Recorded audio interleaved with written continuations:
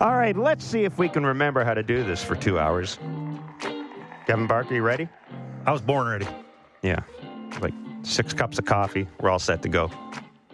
It is Blair and Barker. We are back in our 10 a.m. to noon Eastern slot on Sportsnet 590 The Fan. We will be here through the hockey season, and then we will switch to 5 to 7 or 4 to 6 or something in that neighborhood. Be the Blue Jays pregame show. And as well, we will be on Blue Jays Talk. We being both of us on Blue Jays Talk. So yesterday, as we did our very brief Blue Jays Talk following the 7-5 win over the Yankees,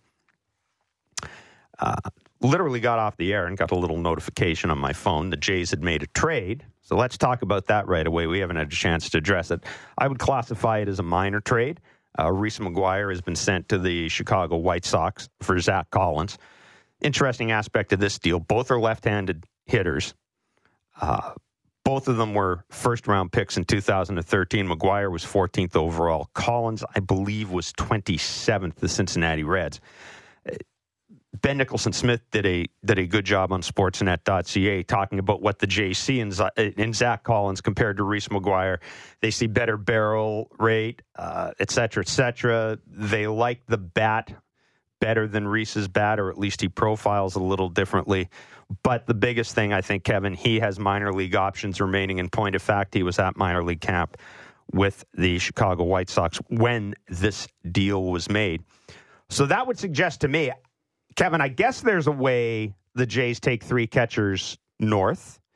But as we broke down our roster today, understanding that there's at least a question mark over Nate Pearson right now because of his non-COVID illness, understanding that Kevin Gausman is making his spring training debut for the Blue Jays today in a Grapefruit League game at least, and Alejandro Kirk is behind the plate catching him, it seems to me as if we're now in a position where the Jays will likely just take, just take 2 catchers north and use that extra slot for a bullpen arm, maybe Taylor Saucedo. We did a breakdown. We got 5 starters, 11 relievers, and 12 position players. We've got Bird making the team as an extra position player.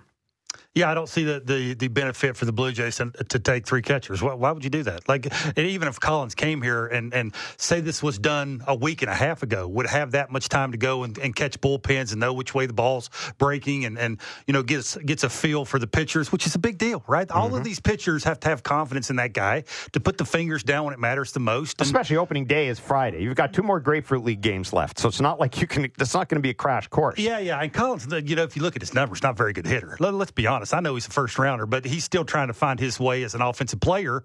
Defensively, we haven't seen enough of him to know if he's any good or not, especially to come into an organization and come to a big league team who's expected to go where the Blue Jays are expected to go. So this is a great move for me. If you got right down to it and you were honest with yourself, if you're Ross Atkins, which is exactly what he did, Kirk or McGuire, what makes your team better on a contending team early in the season? That's a no-brainer for me. I get it. Putting the fingers down, the confidence between the catcher and the pitcher and all those kind of things. But offensively, bottom of the order. Mm-hmm. We're talking about getting on base. We're talking about turning the lineup over for the big boys at the top of the order. Would you rather have Kirk or McGuire? Well, and let's take a look at the catching situation in this organization right now. Gabriel Moreno is going to start at AAA. That was something Ross Atkins said yesterday. So I understand that there are people out there who still have this. I don't want to say this to slag anybody. There are all those Jose Ramirez rumors out there, and we know that the Cleveland Guardians had somebody following Alejandro Kirk all spring. But to me, this doesn't necessarily change anything, because if something happens and you're going to make a big deal and Kirk is involved, well, then you bring Zach Collins up from AAA and you let him be your backup catcher to Danny Jansen. But I think you look at this position, if you're the Jays, and you say Gabriel Moreno's probably going to be our catcher next year. Let's just say it. He's probably going to be our catcher next year. So, yeah, whether or not that guy is lefty or righty, I don't think matters if we're talking about Gabriel Moreno. I really don't. Yeah, look, again, we could come on here and yell and scream about Moreno and what's he got and what's he look like in the fall league. We've watched video. Until we actually see him in big-time games, what matters the most with the Blue Jays, that's the thing. But I'm saying, Kevin, he's in AAA this year. He's going to get a full year at AAA. We'll get an idea. He'll get his opportunity to be one of the catchers. That's I think, what your point is. And, yeah, the future looks bright for the Blue Jays behind the plate with Danny Jansen leading the way. And everybody has tremendous confidence in Danny Jansen doing all the things that a big league catcher is supposed to do offensively. We'll see with Danny. But I'm with you. This is just one of those moves where, again, you look at teams that are contending. You get rid of pieces that you don't think can help your team right now. And for me, Reese McGuire is one of those guys. Look, he's just a name. Like, I hate to say it that way. I was one of those guys. But I was never on a team that going into the season and the American League East was supposed to win the World Series. Let's be honest. This is what the Blue Jays are trying to do. A lot of people have them down as winning the World Series. There's one of these guys in this room that I didn't that. say win the World Series. Don't give away my picks. Anyway, it's just, I think we've seen this. We've seen the Blue Jays eat deals. We've seen them eat money. This is just one of those moves. Now, Collins, is he a game changer? Absolutely not. But he's left-handed. Maybe they think the upside's a little bit more. And, they know what Reese is. Yeah, to me, they got a guy with options. This gives them a little more flexibility. They exchanged a left-hand hitting catcher with no flexibility for a left-hand hitting catcher with some flexibility. And that, given the way we anticipate pitchers being used early in the year, and given the amount of movement we anticipate seeing from AAA up here with pitchers this year, it helps to have guys with options. It just does. And if you've got players of equivalent skill sets or who profiled sort of similarly, I'm going to take the guy with options. I'm going to take the guy with options every day. The interesting thing to me, though, as I said right now, is that appears to mean that Alejandro Kirk will make the team not just as a DH. I think a lot of people looked at, if Reese McGuire came along, chances are that Alejandro Kirk and Greg Bird would be maybe doing some sort of platooning at DH. But Kirk's going to obviously catch a lot now. Yeah, I don't know about you, but what I've seen from Kirk, it's not awful behind the plate. He's a work in progress. I will say this. Well, this is no secret. You pointed this out. First of all, he's catching Kevin Gossman today, and Gossman's only started the spring. That ain't accidental. But we also know that he has been in the minor league complex working with these guys. Yeah. So, yeah, I don't know how to judge Alejandro Kirk defensively just because I don't think we've seen it enough. You look at the guy and you go, man, like, how much of an athlete is he going to be behind the plate? But how we see him, how I see him, has got nothing to do with how the organization sees him. It's got nothing to do with what the pitchers are saying about him.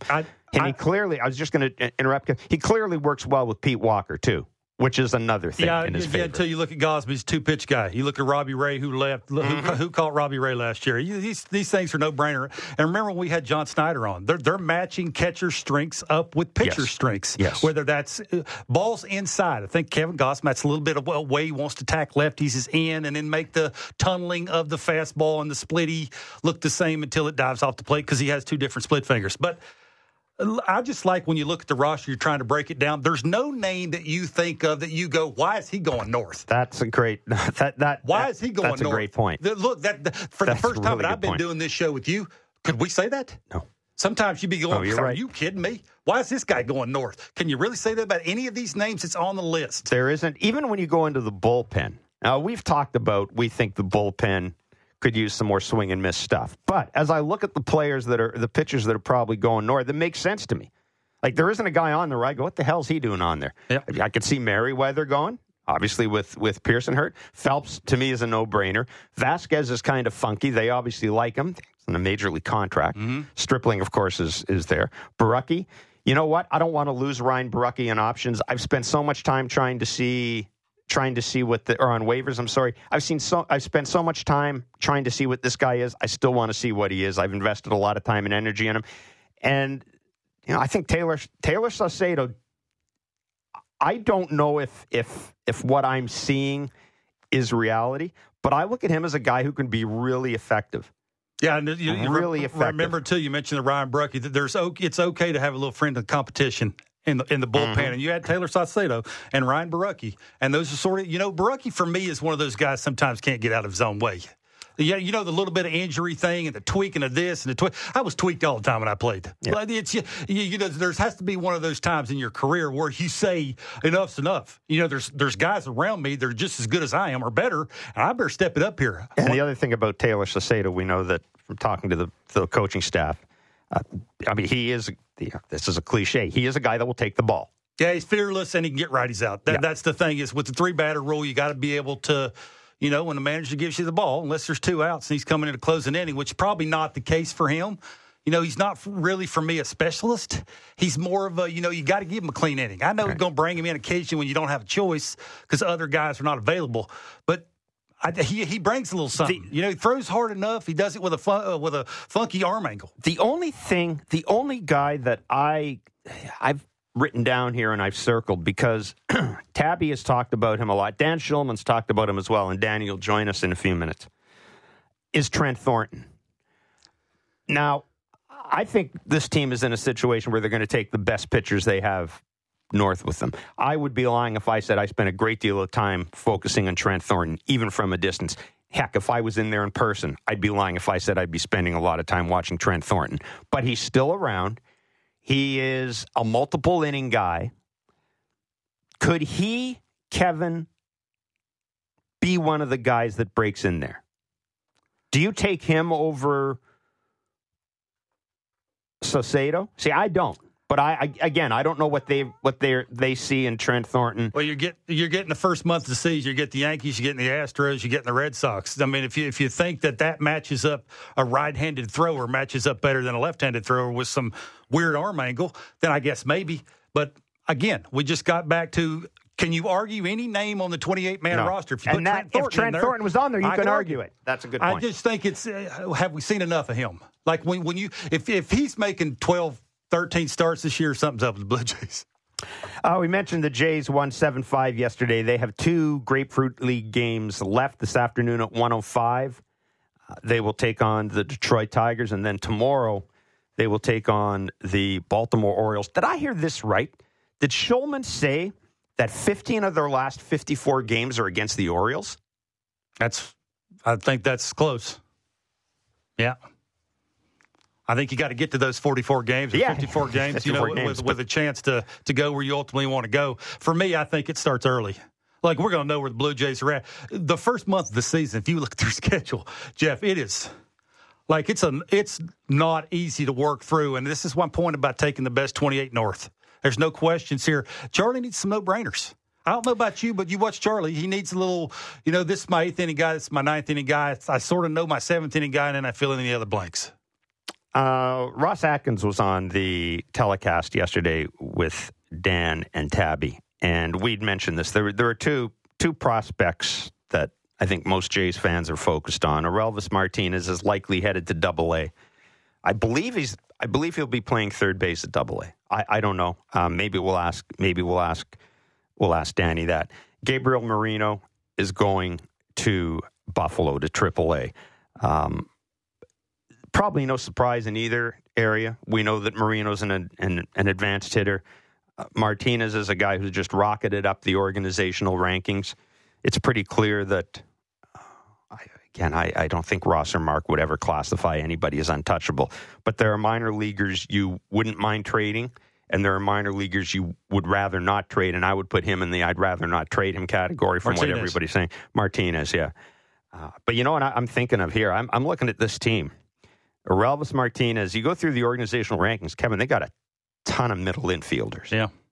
Now, I know that at one point, one of the things the Chicago Cubs did when they built their organization up is they went nuts and drafted and traded for shortstops and then just basically put them everywhere because the idea is a shortstop's probably a good enough athlete that you can stick him in any position. Mm-hmm. But this is going to be, not only is this going to be a fascinating year at the major league level, a year where I think this team has a shot at going to the World Series, it's going to be interesting paying attention to who goes up and who goes down in the minors. Yeah, it'd be interesting, too, to see how they go about this when they eliminate the shift. The shift's going to be eliminated. You need more athletic guys that can move around a little bit more. And Arelis Martinez. That's why Matt Chapman was such a good acquisition, because if the shift goes away, he can play short now. Matt Chapman is like a one-man shift. Yeah, you can move around on one side of the bag, right? You're not probably going to be able to go in the outfield and those things and put 3 guys on one side of the infield, but you're going to need more guys that can go left or right, up and back, those kind of things. Arelis Martinez, one of those guys. Well, from what I noticed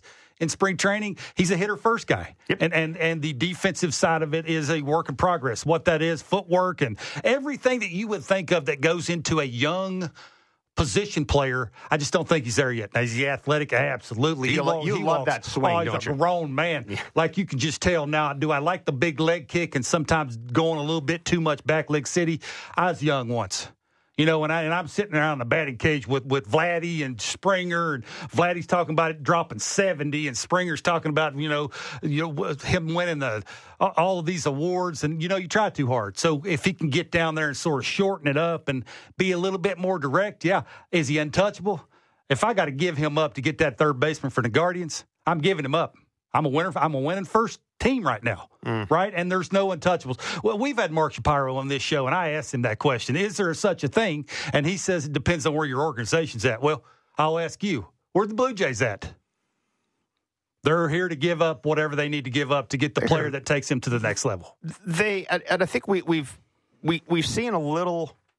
I don't want to make too much of this, but I think what we saw this year, or what we saw a week or 2 weeks ago with Bo Bichette and that arbitration, and the renewal of his contract. I'm not making a big deal out of it because I've seen this happen before. I've seen guys renew, and I've seen guys sign not 7 year, but I've seen a guy sign a 5-year contract 2 weeks after renewing. So, I'm not going to get in that particular, jump feet first into that particular argument. But, we are seeing that there's kind of a financial thing going on here. It's not a crunch, but there's a financial thing going on here. A lot of good young players are going to need to be paid at some point in the next 2 years. And I think for the Blue Jays, you got to win a World Series. You got to go to a World Series at some point in this next 2 years.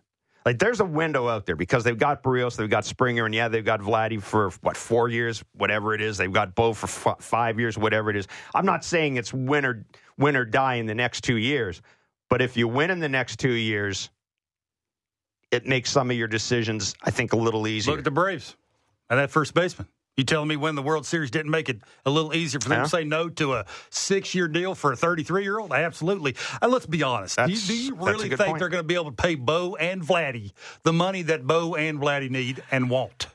It's going to be tough. And then add in all the other pieces, because if they start winning and consistently start winning, say the American League East, let's just go there, baby steps. Winning the American League East and being better than the Yankees, being better than the Red Sox. You have to live up to that. It's going to cost you money. Do you realistically think that they can do that with with the money that they have to or want to spend and what these guys are ultimately going to want?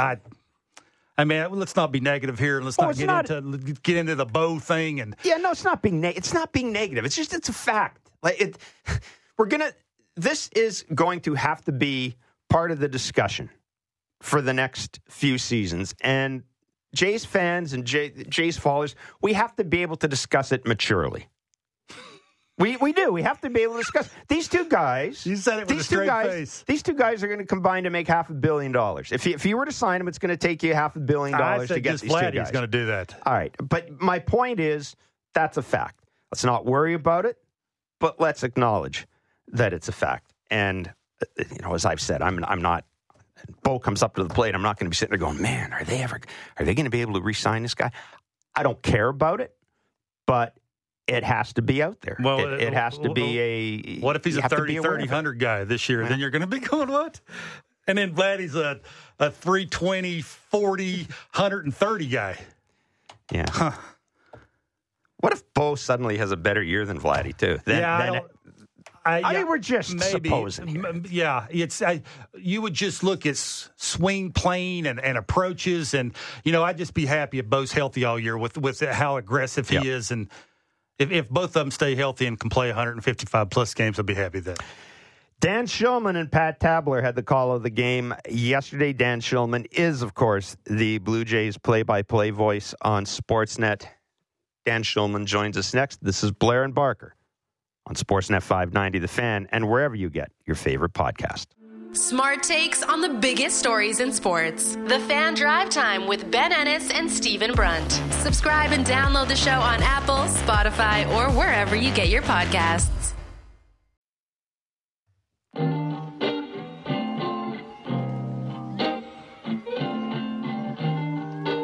We will be joined in the next hour by Jim Kaat, MLB broadcaster, 2022 Hall of Fame inductee and author of Good as Gold, My 8 Decades in Baseball. The perfect guy to have on and talk about the end of pitchers hitting in baseball. Because he could... There's no way he can say in today's game that he's happy to go up to the plate and face 99 with a devastating.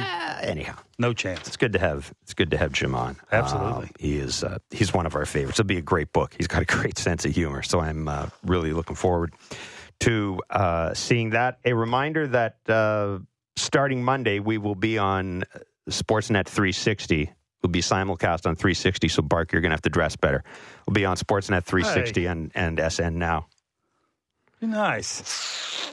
And, of course, we will be on Blue Jays Talk following every Blue Jays game this year, except for Saturdays. Blake Murphy will be holding down the fort along with Show Ali. And assorted guests. Let's bring in Dan Shulman, Blue Jays play-by-play announcer on Sportsnet. I know where he will be Friday when the Jays open the season against the Texas Rangers. Mr. Shulman, thank you so much for joining us. Very quickly, just because I know you were down there yesterday and you had Ross Atkins, the general manager of the Jays, in the booth. Just looking at this Reese McGuire deal for Zach Collins, it seems to me that plus the fact that we are seeing Alejandro Kirk catch Kevin Gossman today in his first Grapefruit League start, it suggests to me that this whole question of whether or not you take 2 or 3 catchers, do you think it's settled now? I think they know what they want to do. Whether we know what they want to do is another story. And good morning, guys. Good to be with you. I mean, to me, it comes down to Reese McGuire was out of options and Zach Collins has an option. So what it allows them to do, I guess, if they want, is to carry 3 catchers for 3 weeks and then to send Collins to Buffalo. But I think it just gives them a little bit more flexibility. But Kirk obviously is going to be on the team. Like, I think 3 weeks ago, the question was if they, some people were saying if they only carry 2, is the backup Kirk or McGuire? Like, do you want Kirk to go play every day for a month or 2 just to prove to you that he can catch? It looks like he's past that right now. And whether he catches Gausman or Gausman and Manoah or however they decide to do it, he's going to be on the team. The other thing about having Zach Collins there or any third catcher there is it allows you to DH Kirk, once or twice a week without being worried about Danny Jansen getting hurt and then losing your DH, which I always think is a little bit overblown. Like, the worst thing that happens is, Jansen rolls an ankle, Kirk's the DH, you put Kirk behind the plate, and for an at-bat or 2, you got to use pinch hitters off the bench. Like, that's the worst thing that happens. So I actually think it's a little bit overblown. But I think it gives them the opportunity to maybe have Kirk in there, 4 times a week, maybe twice a week as a catcher and twice a week as a DH. Dad, do you think there's any surprises? Taylor Saucedo, Trent Thornton, I think we know what the rotation is 1 through 5, but, they're talking about 6-man rotation here anytime soon. And, I know Stripling's going to be thrown in the mix there, but do you see any surprises? I do think Stripling is going to get a start or 2 in the next month. If you look at the Blue Jays schedule, and you guys may have talked about this already, they have 30 games in 31 days. I don't think there's any other team that has that. They have 10 in a row, a day off, and then 20 in a row. And they play a lot of Yankees, a lot of Red Sox, a lot of Astros. You can make a case they've got the toughest first 5 weeks or whatever of the season of any team in baseball. But the good news is it evens out. If you have fewer off days early, you get more late. If you don't have the Orioles early, you get them late, et cetera. So I definitely think Ross Stripling's going to be a big factor and will make a start or 2. In terms of surprises, I don't really think so. I think at the end of the pen, is Merriweather on the team? It doesn't look like Pearson will be ready. I guess one question I have, Kevin, is do they have room for Saucedo and Baraki? I'm assuming they're going to take 10 relievers. I think in my head I've got 7 who are locks.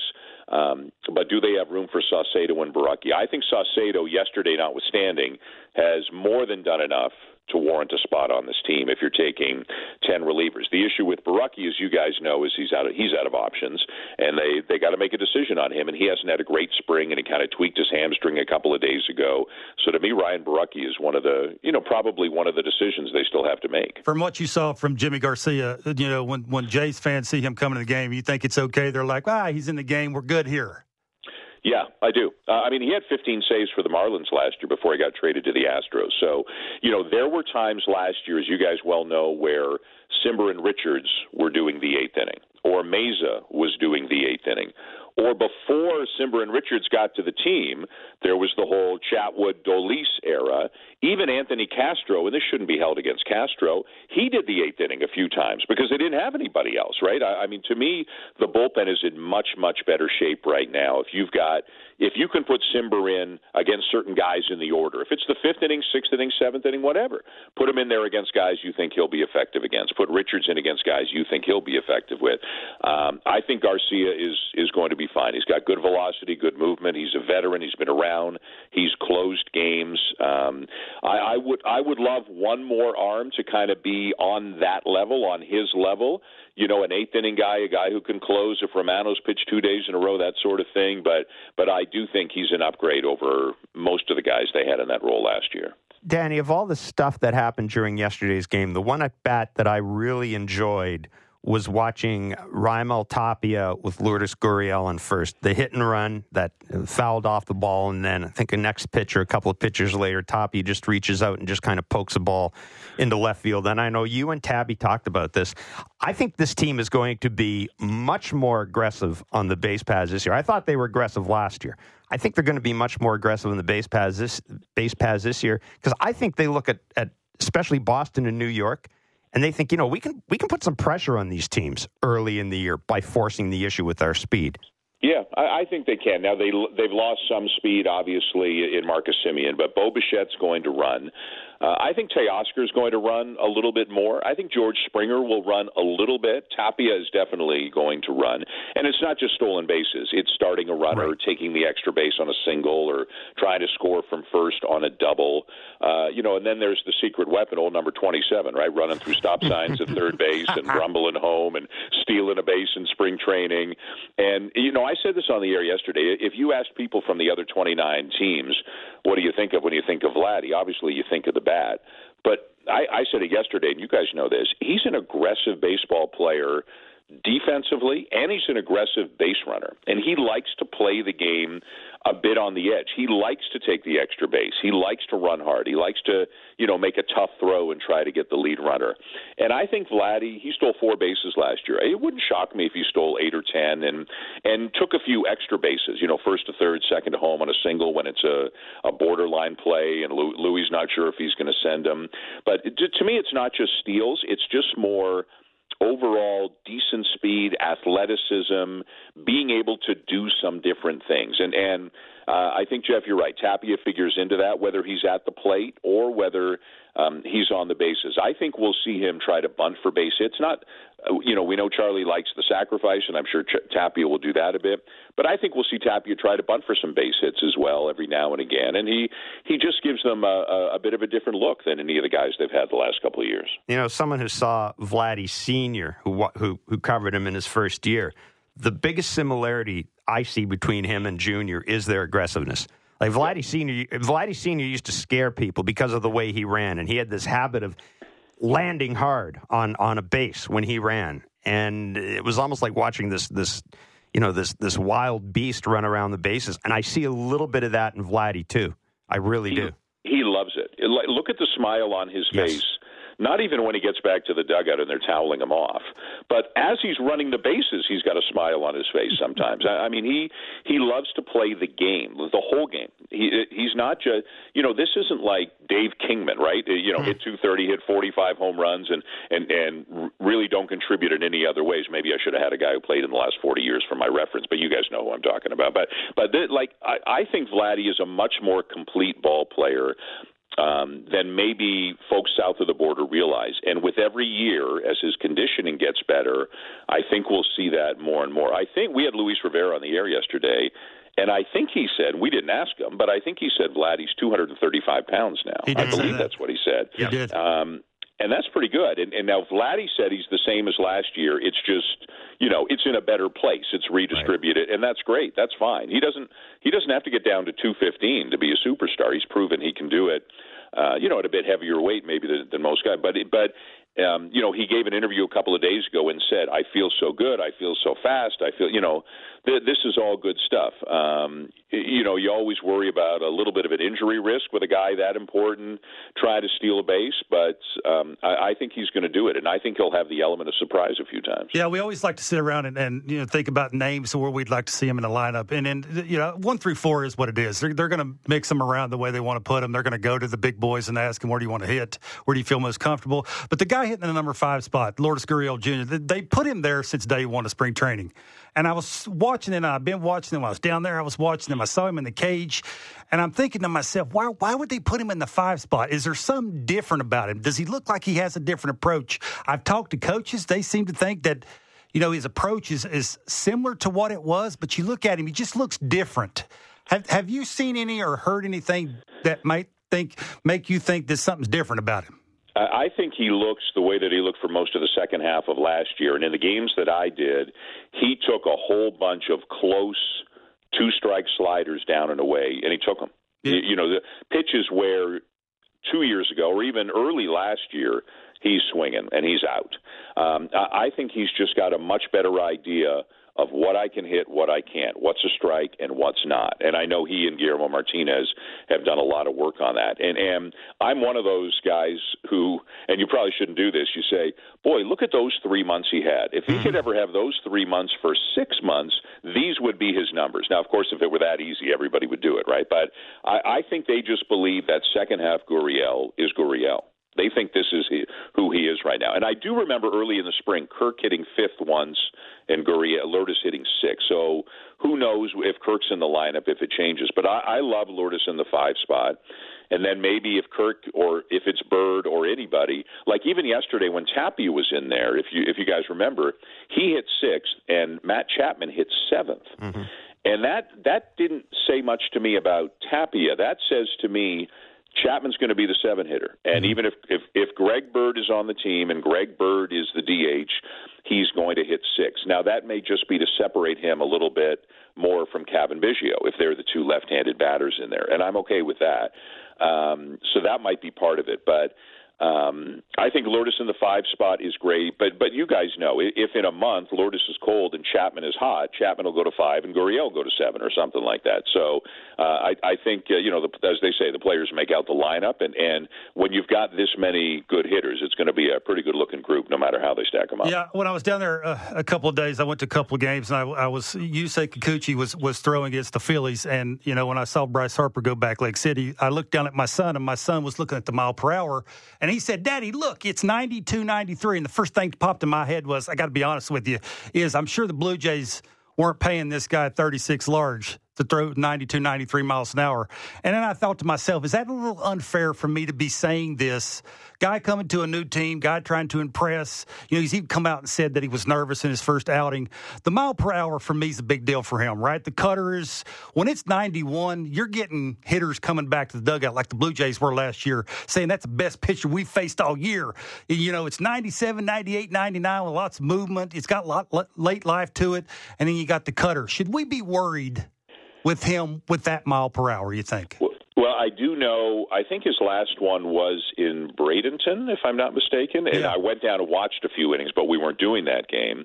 And I know his velocity was up a little bit on his four-seam fastball. I think it was more like 93, 94 on his four-seamer. Yes, I think for him, and even for a guy like Hyunjin Ryu, who is he is not a velocity guy at all, but how many times have we said or seen or learned how different 88 is from 90 for Hyunjin Ryu, for his top end. Every little bit helps. But for Kikuchi, I do know the velocity was better last time, so that's encouraging. I think the biggest thing with him is I think they're going to tinker with the pitch mix. All you have to do is go on Baseball Savant or whatever site you like, and you can see that his cutter got destroyed last year. Destroyed. Yep. And he threw it over 30% of the time.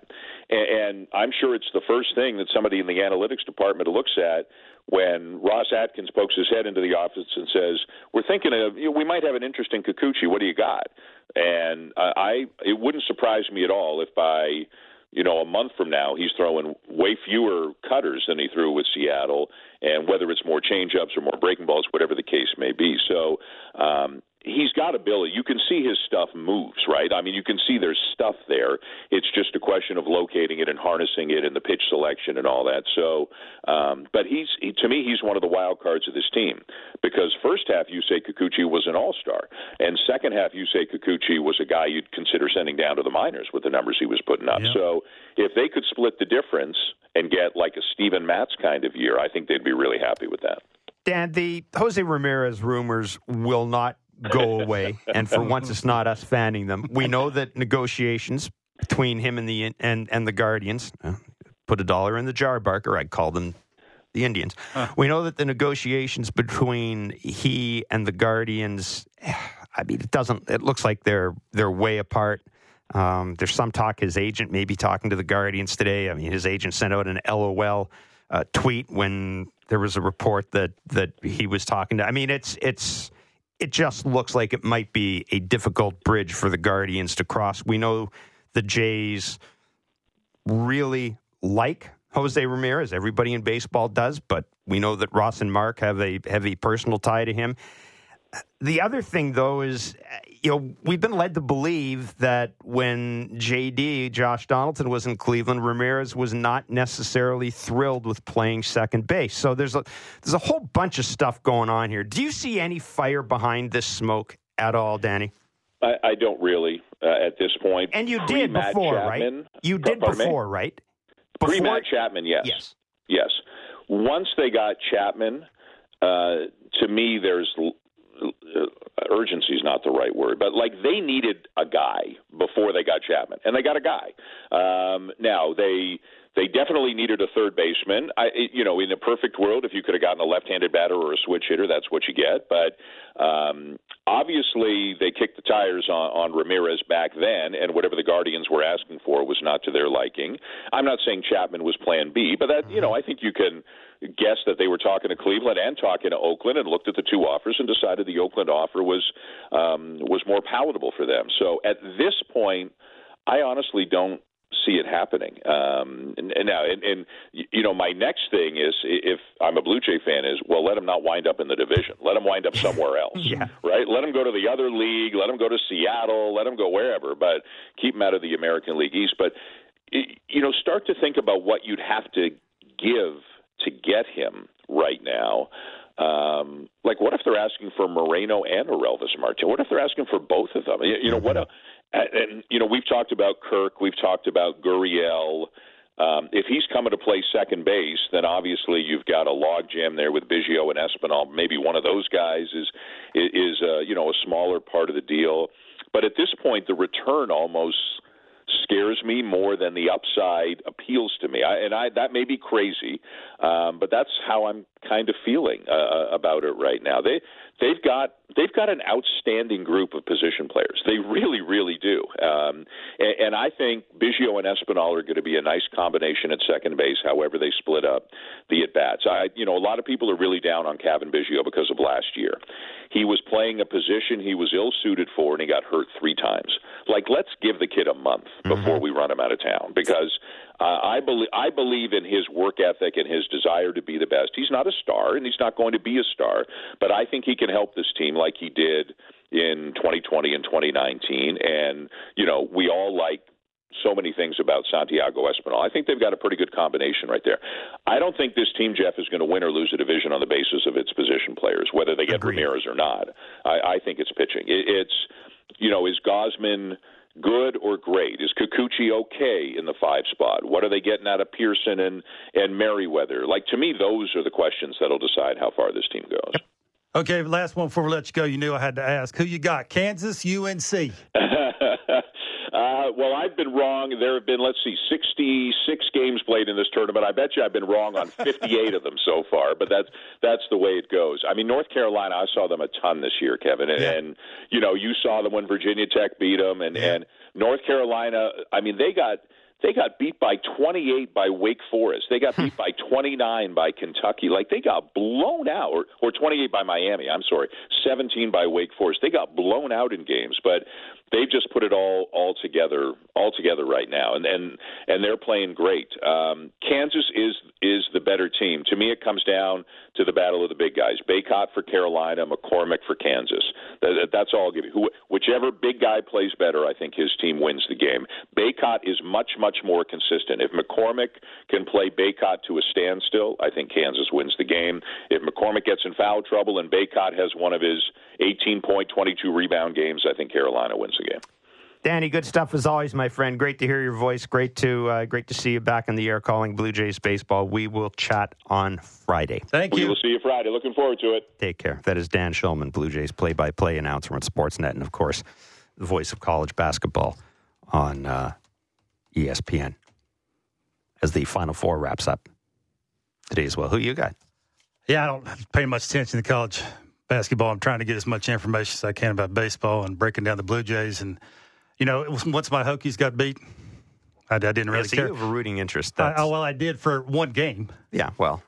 And then I think they played Texas. I don't even remember who they played. I know my buddies were texting me and yelling and screaming about this guy's not doing this for the Hokies and this guy's not doing that. And I said, everybody chill. Who thought the Hokies were going to be in the tourney? Nobody. Raise your hand. And nobody could raise their hand. So, and I even, was texting Dan a couple of times and saying, hey, bring some love towards the Hokies. Maybe you'll bring them some luck. It didn't work, but at least they made the tourney. And I don't know. It might be a fun game to watch, but it's interesting to hear what he's saying about Kikuchi. You are not in on Yusei Kikuchi. You are not. I just remember my son saying, Daddy, look at how hard he's throwing. And it said 92. And I wanted to tell my son, that's not hard. They gave him $36 million to throw way harder than that. And I know it's spring training, and I know guys are working on things. But can you do that? Flip the switch on mile per hour. I don't know. Kevin Gossman is making his first Grapefruit League start of the year of the spring today. I just don't think, with all due respect, I don't think we have any idea what to expect from the Blue Jays starters. I really don't. I'm not worried about it, but I'm saying in their first start, I don't know. Jose Barrios, could he throw 85, 90 pitches his first start? Yeah. Could he be out after 65? The only thing I'm saying, he gave up a home run to Bryce Harper. If you're facing him and you're doing it at home in Dunedin, fans are in the stands. You would think the mile per hour would be ticked up a little bit. It would be 92. I hope you're right, and I hope it's just they moved him on the rubber. They're trying to get him to think about different things. Dan Shulman even said, the cutter, they might not be throwing as much. He's got a lot of things going on between the years. Maybe that's what it is. And the finish and coming off the fingers is just not right. I just thought the couple of times that I saw him wasn't looking like what I expected it should look like. That's all. Yeah. I need to see. Let's see what 40,000 at the Rogers Center does to guys. Let's see what pitching at Yankee Stadium does to guys. I would caution people. Listen, I've covered teams out of spring training following a labor stoppage, and with all due respect, the players could be in the greatest shape. They've got all this technology. All of this. I mean, it's a different era now than 94, 95. We just don't know. We just don't know where guys are compared to where they would normally be. That is a simple fact of the matter. And when you couple that with, and I'm glad Dan mentioned this, the Jays' schedule early, be prepared. Be prepared to see one of your starters have their tits lit up every now and then. That's all I'm going to say. Be prepared. It could happen. And I want to come on here in 2 weeks after Yusei Kikuchi's had 2 starts, and if people say, oh my God, it's a waste of money, and just see. Let it play out for a bit, because we just their first don't know. Their first 22 games is not going to be easy. If they go 12-10, that's something else. I'll just say, I watched Tim Mason pitch yesterday. Every pitch he threw, he turned around and looked at the scoreboard, see how hard he's throwing. It matters. It tells them a lot of stuff. I am not. That's all I'm saying. And you say last year in the second half was talked about a lot with the dead arm. Maybe that has something to do with it. And I'm just saying, having dead arm for however long that is coming into spring training, it's almost a year of dead arm. That's a lot. That's all I'm saying. Let's go back and see what was said not so long ago when the Jays got Yusei Kikuchi. What did everybody write? Can't wait till Pete Walker works with him. Maybe he can do for him what he did for Robbie Ray and Steven Matz. So let's see if he can. That's all I'm saying. Let's see if he can do it. I said it's better than Stripling or Thornton making 20 starts. That's what I said.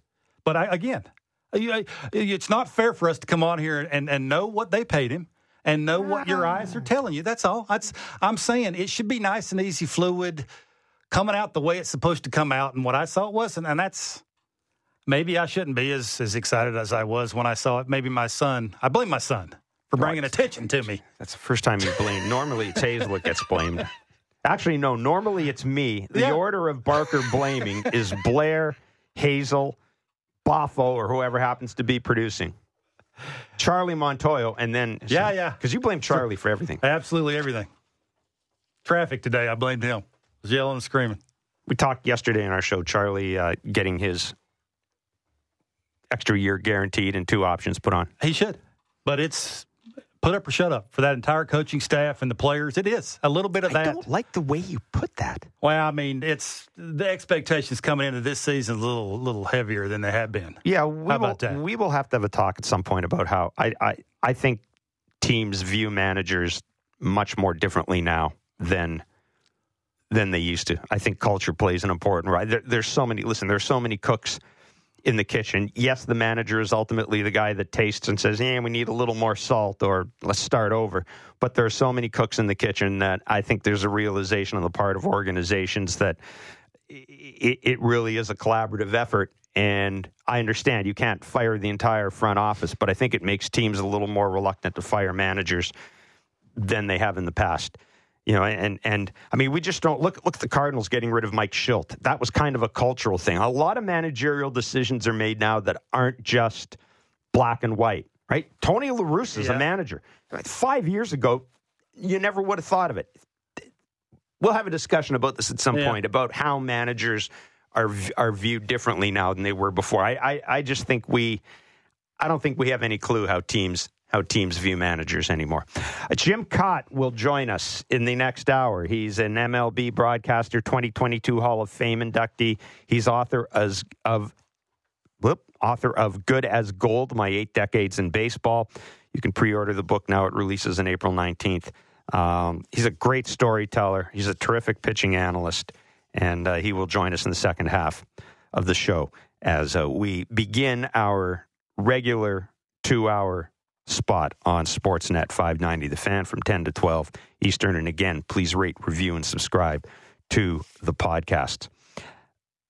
We talked about the Blue Jays lineup yesterday and some of the moves we've seen Charlie Montoyo make within the batting order. Something interesting is going on in Washington with the Nationals that I think looks very similar to what we're seeing with the Blue Jays. So we're going to talk about that when we come back. It's Juan Soto and Vladdy Jr., I think we can agree are 2 of the very best players in the game. Young, old, they're 2 of the very best players in the game. The Nationals are doing something with Soto that I think the Jays are going to do with Guerrero. I'll get my voice back and we'll talk about it. It's Blair and Barker on Sportsnet 590, The Fan.